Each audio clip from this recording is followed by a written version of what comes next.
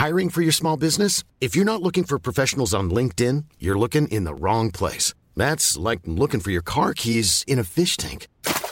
LinkedIn helps you hire professionals you can't find anywhere else, even those who aren't actively searching for a new job but might be open to the perfect role. In a given month, over 70% of LinkedIn users don't even visit other leading job sites. So start looking in the right place. With LinkedIn, you can hire professionals like a professional. Post your free job on linkedin.com/people today.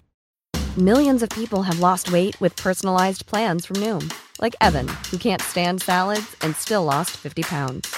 Salads generally for most people are the easy button, right? For me, that wasn't an option. I never really was a salad guy. That's just not who I am. But Noom worked for me. Get your personalized plan today at Noom.com. Real Noom user compensated to provide their story. In 4 weeks, the typical Noom user can expect to lose 1 to 2 pounds per week. Individual results may vary.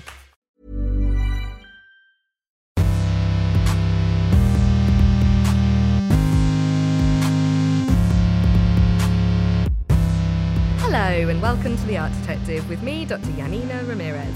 I'm an Oxford art historian, a lecturer and a broadcaster, but for the purposes of this podcast, I'm your chief investigator of images.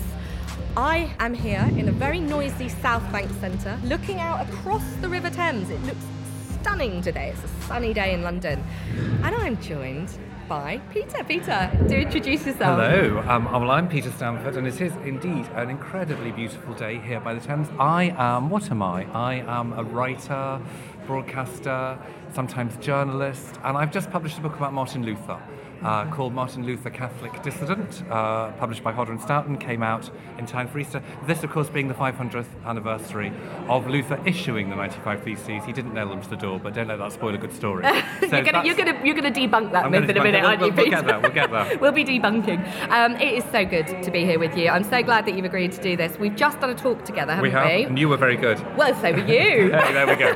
So we thought we'd seize the opportunity and do an Art Detective podcast on a rather enigmatic but important portrait. Yeah. We are looking at Northern Renaissance, German Renaissance portraiture, and it is Lucas Cranach the Elder's portrait of Martin Luther. And you've picked it because, obviously, it's a good springboard to discuss Luther the man, but we are coming up to this huge anniversary, aren't we? It's a big deal, 500 years. It is, an extraordinary thing, and I think one of the problems, certainly in Britain, is that we don't appreciate Martin Luther enough, because we think we had our own Reformation. It was all about Henry VIII and Cranmer and Cromwell and Hilary Mantel. It's all about Anne Boleyn. It's all about 6 wives. I mean, Luther exactly. only had the one wife, so it makes him a little dull in comparison. And I suppose so I wanted to write about, I think Luther is very much one of the makers of modern Europe in very simple terms, because he broke the stranglehold of the Catholic Church, but also he broke that kind of collective ideal that religion was all about, sort of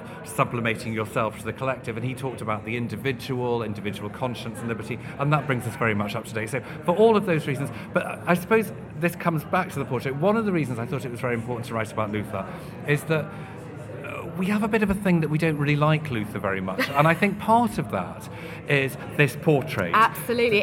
Public image. He looks so gloomy in it. He's sitting there, he's quite jowly, he's got little beady eyes, his mouth goes down at the corners, he's got this peculiar hat on, and he's still wearing his Augustinian monk's cowl. Well, he's not a monk, he's a friar, let's get it very clear. He's still wearing that, and he just looks rather forbidding. And I think if one of the images of Luther is as dour, dusty, historical, and therefore irrelevant. And this portrait very much contributes to that, so much so that when I wrote the book, I said to the publishers, for God's sake, please, can we not have that picture? Really? It's on the cover of every book about Luther. And of course, they came back very sensibly and said, well, the reason it's on the cover of every book about Luther, it is the only simultaneous portrait done of Luther at the time, because Lucas Cranach the Elder lived in Wittenberg. Wittenberg was Luther's town. Luther taught at the university there, and Cranach the Elder was the court painter to Elector Frederick the Wise of Saxony. So they were absolute contemporaries, and Cranach was a great supporter of Luther. So this is the picture. So in a sense, you're almost starting off by battling against this image. Yeah, well, this is the power of imagery. I mean, I was saying the same thing about, we've just been talking about Henry VIII, but indeed, when Holbein defines Henry VIII's physique, that bulking figure and that codpiece, that is PR. That is, that can't please me. But that comes to be so instantly recognisable. Yep. Even today, my 5-year-old daughter knew an image of Henry VIII when she was about 3 because she could just recognise it. Well, I was going to say they do the Tudors so often at school. They do would, also but do anyway, the Tudors. yeah. But you're right, and this really has become the defining image of Martin Luther. And in many ways, it is just so dour, isn't it? I mean, for a start, the palette is very, very dark. We brightened it up on the book cover just to reassure people. We put a bit more orange and yellow in there. Oh, good. Play with the original. But you're right about the date. So the date that this is probably made is 1532. It's oil on wood. It's not a huge portrait. It's about 33 centimetres high by about 23 centimetres wide.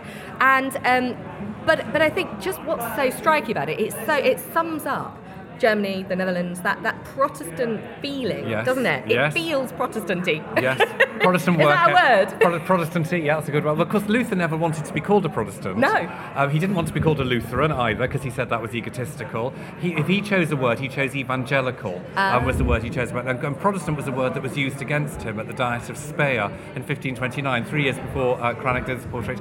And they called them the Protesters. The Protestants is where the word comes from. So Luther never wanted to be a Protestant. And in many ways, he died a Catholic. Yes. You were saying this earlier in the talk. That's so, and again, that's where the parallels with the Tudors sit as well, because completely shaped by Catholicism. Yeah. All his thoughts shaped by Catholicism, and indeed his Reformation it was an attempt to reform the Catholic Church. So he sets up in the later years of his life a kind of parallel church with the Catholic Church, but he saw it almost as a model for the Catholic Church to follow, not as a new church. That almost happens afterwards. But so basically the key dates for Luther are 1517, 95 Theses, which basically are a call for reform in the Catholic Church, particularly around the sale of indulgences, which is the idea of selling places in heaven. Yeah. He said the Church couldn't do that, and of course, how did it do it? It did it on papal authority, so he said that was an abuse of papal authority, and then he moves on to say that papal authority really isn't authority at all. So the thing develops, and from 1517 onwards, he very quickly becomes the most famous man in Europe as the 95 Theses spread. They go viral around Europe. I know, you were saying about social media. Yeah. I love this idea, because they were distributed on printing, yeah, paper absolutely. as well, because we've got painter, we've got the printing press, we've got all this change. All these things happening. Yep. So Luther hands the 95 Theses, which are 95 debating points. They're not 95 academic theses, 95 debating points. It would be so boring, can you imagine? And sorry, I mean, obviously you are an academic, I'm sure they would all be fascinating. My thesis is fascinating, I know. Peter. What are you suggesting? Exactly. What about the other 94, though? And so he hands them to publish the printers in Wittenberg initially, and they print crude versions of them, crude in the sense of shortened, abbreviated, often with illustrations, which brings us back to Lucas Cranach, the elder, and his studio. They did the illustrations to illustrate. We're talking about an age of 95% illiteracy. So Luther's message is spread both by kind of hearsay, but also on the basis of a sort of abbreviated version. And actually, a lot of the time, people didn't know specifically what Luther was saying, but they knew that he said the church needed reforming. And then they saw these images that Cranach produced or his studio produced in the pamphlets.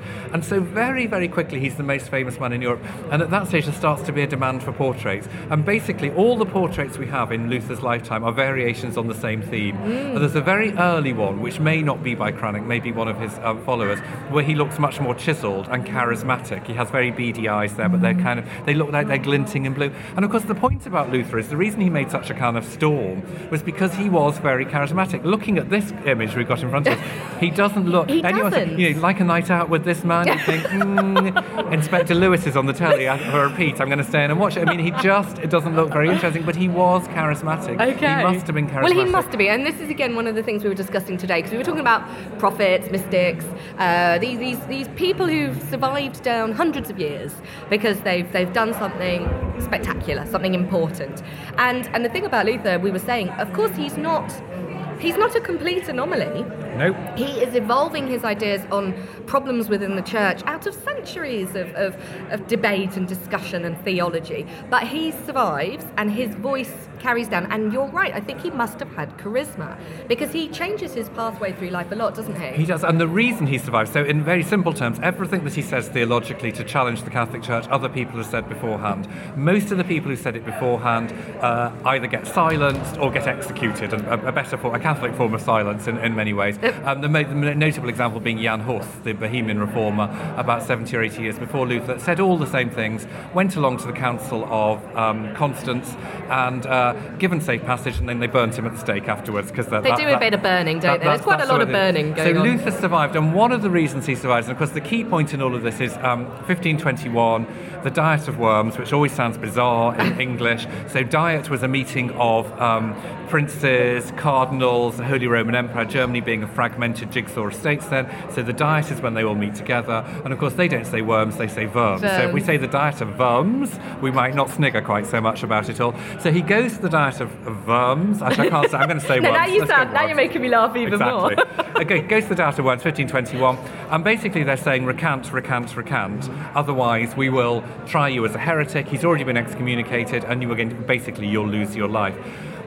He won't recant. He says this famous line, "Here I stand, I can do no other," echoes down the ages. It's what all men of principle would still, indeed women of principle, would want to say now.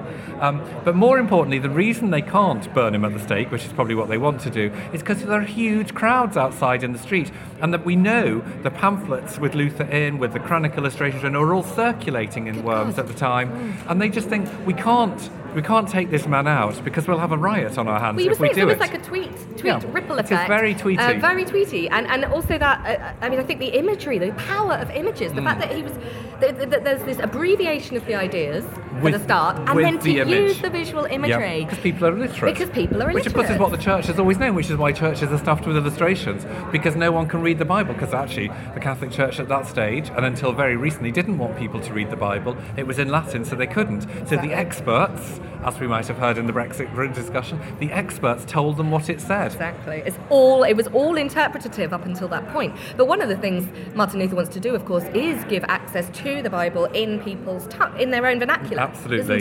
So he translates the New Testament in 1522, straight after the Diet of Worms. He goes into hiding for about 10 months in the castle at Wartburg, and that's where he starts translating the the New Testament into German, so people have access to it. And then he carries on with that from the 1530s onwards, and he translates the whole scriptures, Old Testament, everything, into German. And in a sense, he's giving people the Word of God, and he's empowering them. And it's an even bigger switch than that, because what he is doing is he's saying you don't have to rely on other people telling you what God says. Here it is. You can read it for yourself, make your own mind up. And from making your own mind up and reading those things come ideas of the individual, of liberty, of conscience.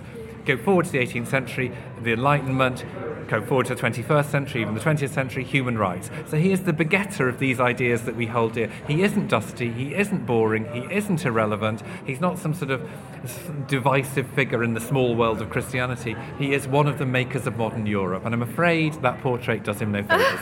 I absolutely love the idea that this artwork is making you angry that it doesn't present him but it's still on the cover of my book, and in a sense it is powerful. And I suppose what you have to do is play with the image that people have and say, but it's a misleading image. So we have to go with that image. And what Cranach Studio does, there's a whole series of these paintings. He gets jowlier and jowlier as he goes on. This one is really interesting. Painted in 1532. Yeah. And he is, although he's wearing the doctor's cap still, one of the things, the only thing I do like about it is he has a little tuft of hair at the front, which is a little bit playful. It's a little kiss curl almost. There's definitely, there is a humanity to it. And in terms of it being Northern European Renaissance art, it's incredibly detailed and highly painted. You can see it being in the same tradition as Holbein. But if you were casting a drama series now and you needed a criminal, he would be the baddie, not the goodie, wouldn't he? If you look at that face, I think he would be the potential murderer in Broadchurch. But underneath, he's also wearing the Augustinian friar's cowl still. Yes, I can see and what's really interesting about Luther was a very complicated man. So one of the things that he felt is that he wanted to get rid of the divide between the laity and the clergy. So he wanted us all to be on an equal footing. And so he then said, well, given everyone else marries, priests should get married. So that's what he absolutely said. And it's what he did himself in 1525. He marries an ex-nun called Katharina von Bora. They are wonderfully happy. Ex-nun? Ex-nun. You just slipped that in there. Right, okay, so she was a nun. Priests and nuns. And of course the Catholic Church said a priest and nun getting together would produce the Antichrist. Because it was really tolerant at that time. So anyway, they get together and they have these children. And it was sort of an arranged marriage almost, and done for doctrine rather than love, but it becomes the great love match. But he carries on until 1532 wearing his monk's cowl. Wow. Because and the point about my book, in a way, is that Luther was born a Catholic, baptized a Catholic, raised a Catholic, his thinking was Catholic, and he thought he was reforming the Catholic Church. He didn't want to let go of his monk's habit, and he only took it off. Well, obviously he must have taken it off a few more times because they had 6 children, but he only took it off in 1532 because people were saying that it was a sign that he didn't mean what he said, that he was insincere. Well, that he's still a part of the institution. Yes. But then, I mean, this is again something that he was a liar, that he was telling people to kind of break all these rules and get rid of the Catholic Church, but he was actually doing it himself. So that's why he felt he had to take it off, but took it off with great reluctance. Gosh, I mean, I find it fascinating because, again, we were discussing this earlier, but we do have a tendency to look from the modern backwards. Yes. But when you see Martin Luther evolving out of the medieval and out of the traditional Christian church of medieval Europe, he is part of an evolution. But you're right, there isn't this sense, I think, that he wants to cut everything that's gone before. He's not a complete radical or a complete revolutionary. Wasn't born thinking he wanted a reformation, didn't even issue the 95 Theses thinking he was going to start a reformation. And he didn't pin them on the door then? No, didn't pin them on the door. So, think about it, 95 Theses, they're all about 3 sentences long. How long is that? It's pretty damn long, isn't it? Think of your door. So we're not talking like the petition on the church door saying, Father's too saucy in his sermon, sign underneath here. We're talking 95 Theses. It's like a piece of wallpaper that he had to hang on the door. It wouldn't fit. And even had he tried to put it on the door, he would have put it on with wax, not a nail. Right. So and nowhere in any of the 121 volumes of Luther's correspondence, his speeches, his table talks, all of those things, is there any mention of nailing at all? That comes later. That was when people were building up his the hammer of the Catholic Church. That's it. Nailing. That's the where vision it comes from. Of bang, bang, bang, it's image smashing again. on the It's door. image. Yes. And it's a very popular image. It becomes the image of him banging things on the door. Only becomes very prevalent in about the 19th century because that's Lutheranism defining itself as rather kind of rigorous, and it's also slightly tied up with German nationalism. So in a way, Luther isn't a figure in German nationalism because by splitting the German states of his time between Catholic and Protestant ones, he almost entrenched the division of Germany, so it could never be a nation state. Gosh. But when you get to the 19th century and Bismarck is around, they decide to sort of borrow Luther as a symbol of Germany's uniqueness and cleverness. But it's only then that they do it. Really. That's it, this sort of reinvention and redefinition that takes place. And I mean, very, very interesting that it's a national issue as well. Yeah. But I think you're right, again, we sort of see the hammering of the theses on the door as Protestantism smashing the established Christian church, Catholicism. But instead, what it is another way of challenging the status quo. And as you say, he's very specific about the things he's trying to challenge. Yep, absolutely. Indulgences are out. Clerical lay divide, mass in Latin, not the vernacular. The endowment of monasteries, people paying to have masses said for dead people, which goes back to Rome to fund the building of Renaissance Rome. I mean, in many ways, we should be very grateful that people bought indulgences because we wouldn't have St. Peter's. Actually, terrible mission. I don't really like St. Peter's. I don't either. Hey. I'm so glad you said that. Now, if anyone's listening to this, I'm sure people are. Don't bother going in St. Peter's, but you have to go on the Vatican website about 3 months before you go to Rome. Book yourself a tour around the Scavi, SCAVI.va. You have been... The underground thing. Oh my gosh. Around them. Aren't they amazing? It's the most incredible experience of my life. This is what St. Peter's was built on. It was the catacombs. Yeah, built on top of it. And you can hear people walking above, and you're walking around there. So that's much more interesting than St. Peter's. So...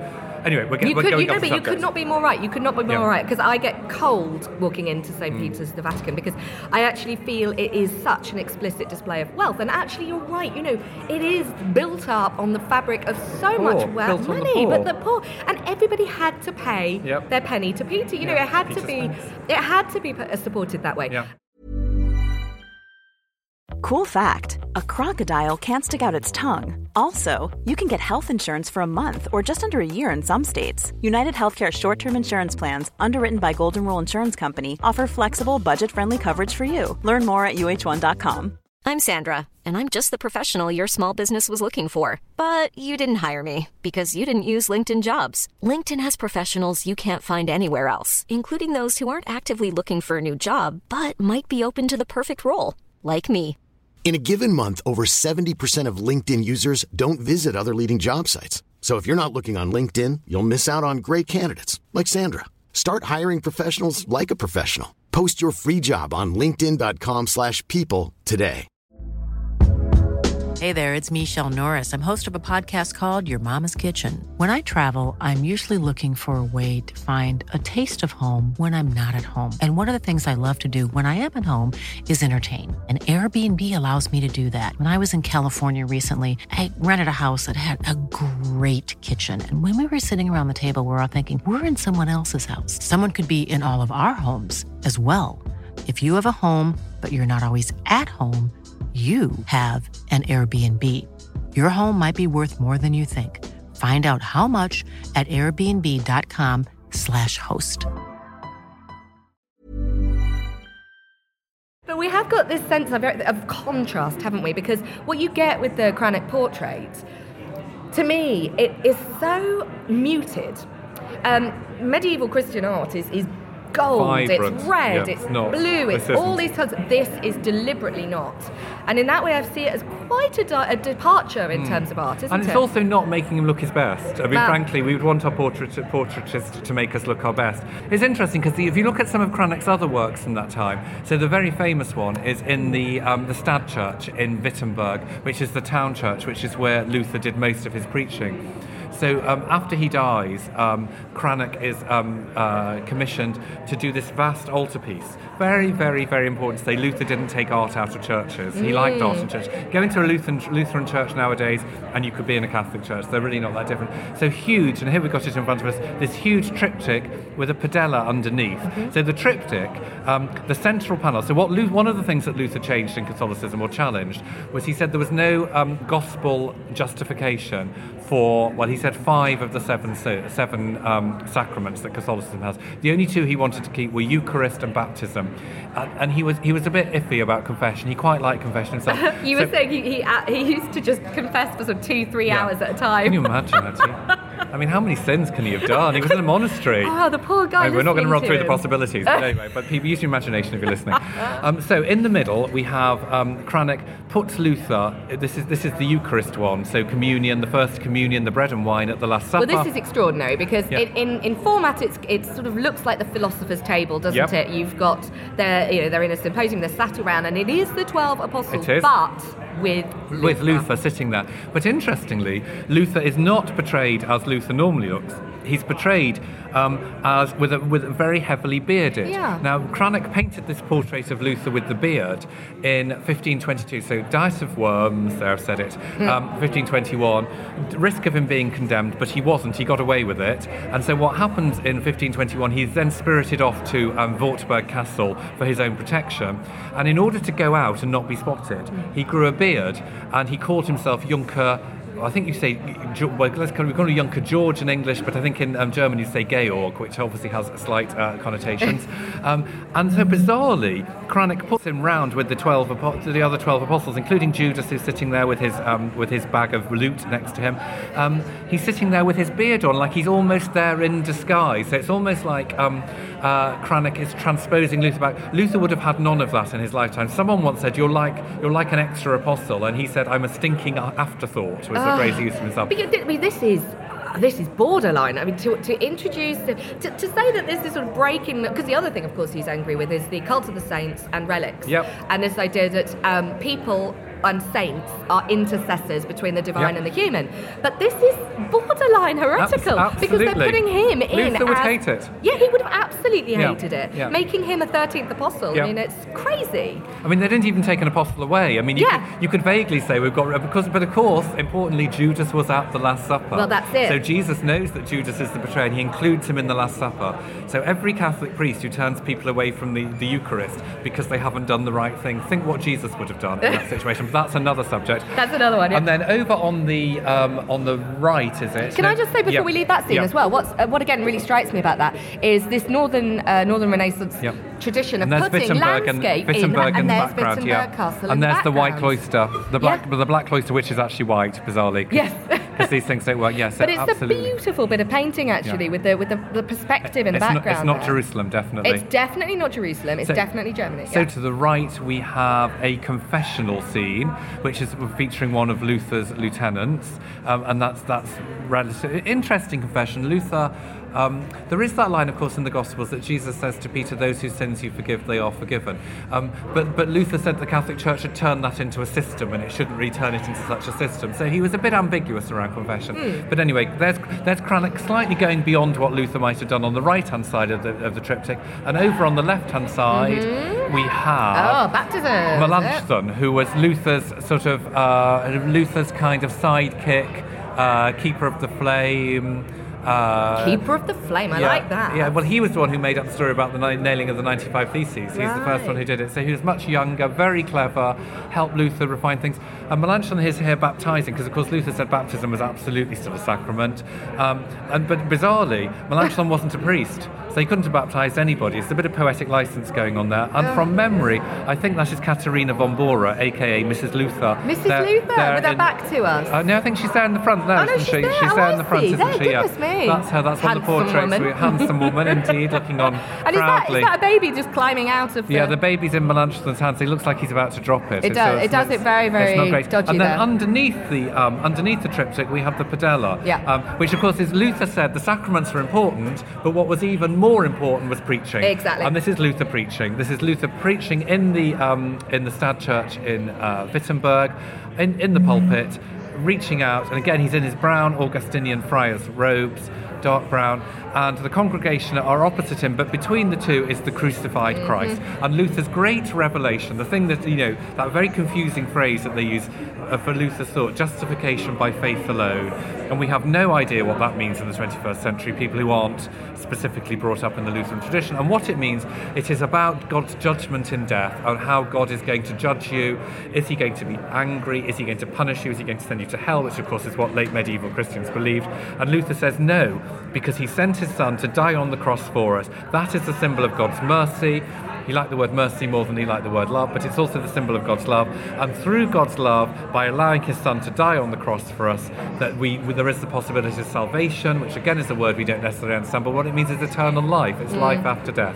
So that is the most important image for Luther, is the crucifix and the death of Christ there, that sacrifice on our behalf, and there he is preaching about it. So it sums up, the triptych and the pedella, between them, they sum up Luther's views and then go a little bit beyond it as well. So Cranach is using a little bit of artistic license. But also just so succinct. Cranach has been so clever as an artist to reduce it to these set pieces. Yep. But that one in particular, that really, really strikes me, because again, it's one of the things you sort of put at the heart of the Reformation, is that it's about getting back to the basics.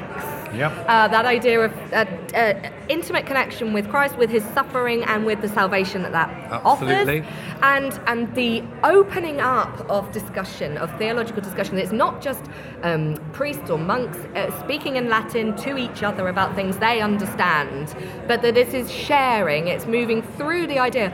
I think the composition there is so clever, putting that seminal symbol of Christianity, Christ on the cross, in the middle between the audience and the preacher. And it's also Luther saying, I'm not the most important one. So Luther was not an egomaniac in that sense. I think he would have disapproved of the whole triptych generally. But he would have approved really of himself being put in the pulpit to one side. It is about Christ and Christ's suffering. It is about God. It's about the individual standing naked before God at the moment of their death, and not turning around, as Catholicism said at the time, and still to an extent continues to say, that it's about what you've done in your lifetime. It's about these good works that you've done, whether you've been to Mass every Sunday, whether you confessed all your sins, whether you've been before relics, whether you've done all of these things. You described it as a tick box, didn't you? Like a list where you've done this, that's then what you're they going wanted to heaven. Them to do, exactly. And then you got into heaven. And Luther said it's essentially a mystery. It's a mystery rooted in God's mercy, and God's mercy is rooted in Christ's sacrifice. I mean, I think in the 21st century we're very, very, very unkeen on mystery. Everything has to be solved, really. So, we have scientific formulas for everything. And people say, well, I can't be a Christian because I don't believe all that resurrection nonsense. And then some Christians try to get round it by saying, Jesus was a good man, said good things and died. Let's just stick with that. And I think what Luther does is he tries to simplify without dropping the inconvenient bits. And I think that's a challenge to us all now still. Well, I think we were having this conversation earlier, weren't we, Peter, about the fact that I teach art history. And so much of Western Western art is in religious art. Yeah. And actually, what religion as a word has become a tricky subject. Slightly toxic. Yeah, and we're here at a conference that's called Beyond Belief. And there is this suggestion that if you use... Belief and beyond belief, just to be fair. They're allowing some of us to have belief, but lots of people have got past, but not me, just to be clear. But there is definitely this sense in which we almost treat people who have religious beliefs or religion in their lives as ignorant, not enlightened. Mentally ill, I think usually is the way we think about people. And I think one of the things that people have looking at Luther has these great highs and lows in his life, and I think famously, 1959, Erik Erikson, the great one of the great fathers of psychoanalysis, said this was all to do with Luther's kind of screwed up psyche about his father, that he attacked the papacy and the patriarchal Catholic Church as a way of getting back at his dad. What was that quote you gave me about that he said about his dad? His dad's beat him? What was it? Oh gosh, you've put me on the spot now. Beat him for taking a nut, is it? Yeah. And made me feel cold against him. Cold against him. Cold and against him. And that broke his relationship. But really important. He's got father issues. He's definitely got father issues. He's slightly got mother issues.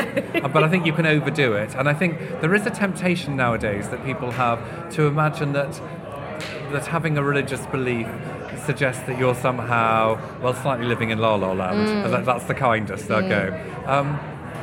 And obviously it isn't logical in lots of ways.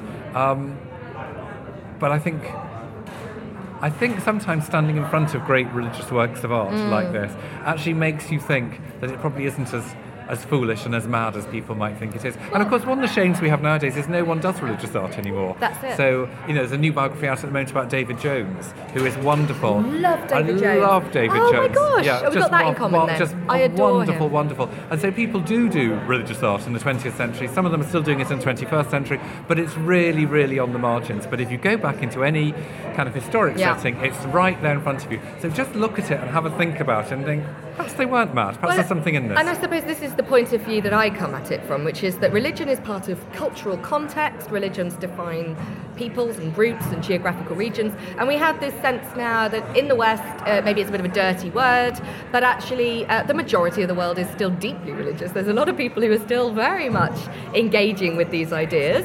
And to dismiss them is to do so at our peril. We've got this sort of great sense of, what were we saying earlier? It's sort of arrogance almost of our enlightened scientific we're secular so clever, tradition. exactly. And yet you are actually what you're really losing as well is access to these works, to be able to understand them and decode them. I find them fascinating for their symbols, for their meanings, for their messages, but also for what they tell us about the minds of the time. Absolutely, as a way into what, and because so many people were illiterate, I mean, you're almost doing better to look at the images that were used to convey messages than the actual words, because most people couldn't read the words. Of course, Luther put them into German, so more people could. But the images are absolutely crucial, and one of the blessings of having a Catholic upbringing, I mean, I went to a Christian Brothers school, so it wasn't, lots of things were unpleasant about it, but one of the blessings of it is that you actually know what these stories are. They are just somehow there inside you, and you can look at things and think, I know what that story's about. Yeah. And I just think we've lost all of that, and we are losing something. We are absolutely Well, I think very much, I agree with that completely from a cultural point of view. I mean, I find it very hard now with students who simply don't know any of the basics when I'm trying to explain to them what's going on in 1,000 years of art history. Most of the access points are being denied now. So no, it's lovely to be able to unpack this with you, but also just going back to that idea of the power of images, that image of Martin Luther has come to define him, and now it's his 500-year celebration of the theses. But actually, it's so hard sometimes to disassociate an idea from an image. Absolutely. And that has become so ingrained as him. Particularly because these were painted at the time. Yeah. And I suppose the two things you can do about it. One is to try and subvert the image and get people he looks quite enigmatic, so I suppose we could try and work out what's going on behind it. So get beyond the image. Don't ignore the image. Use it and work with it. So it is on the cover of the book, even though I didn't initially want it to be there. But I think the other thing to bear in mind about power of images, and there are 80 million Lutherans around the world. About 30% of them are in Germany and Scandinavian countries. Last year, in preparation for the 500th anniversary of Luther's issuing, not nailing, issuing the 95 Theses. And Playmobil, the kids company, they put out a Playmobil model of Luther, and it's Luther in the funny hat, the black gown, holding the Bible and a pen in his hand. And it is the best-selling ever Playmobil figure in Germany. It sold something like 75,000 copies of it. Was sold in the first 24 hours. So there is a new, more positive image. So let's go for our 21st century image as well. And he's smiling, old Luther, in that one. He looks quite cuddly. So let's move from our contemporary image, or move from our Luther's contemporary image to our 21st century contemporary image, put the two together, and you get something valuable. Oh, that is the best place to leave this. I'm going to now forever try and just associate him with the Playmobil image. This has been such a pleasure, Peter. I've absolutely loved it. Thank you so much. Thank you. And yes, Art Detective listeners, do look out for Peter's book. What's the title again? Martin Luther, Catholic Dissident, published by Hodder and Stoughton, available from all good bookshops, with the portrait we've been discussing on the cover. So it's a double whammy. Oh, there you go. You get that bonus. There you go. Thank you so much. And thanks all for tuning in. You can follow me. I'm on Twitter as Dr. Yanina Ramirez. And if you have enjoyed this podcast, why not subscribe? You can go to historyhit.com/Art Detective. Lots more exciting things to come in future weeks. But thank you again, Peter, for a wonderful discussion.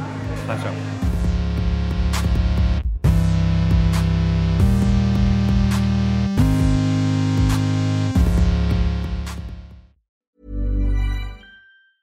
Planning for your next trip?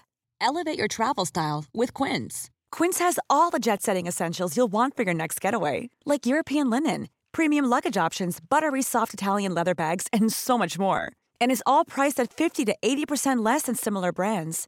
Plus, Quince only works with factories that use safe and ethical manufacturing practices. Pack your bags with high-quality essentials you'll be wearing for vacations to come with Quince. Go to quince.com/pack for free shipping and 365-day returns.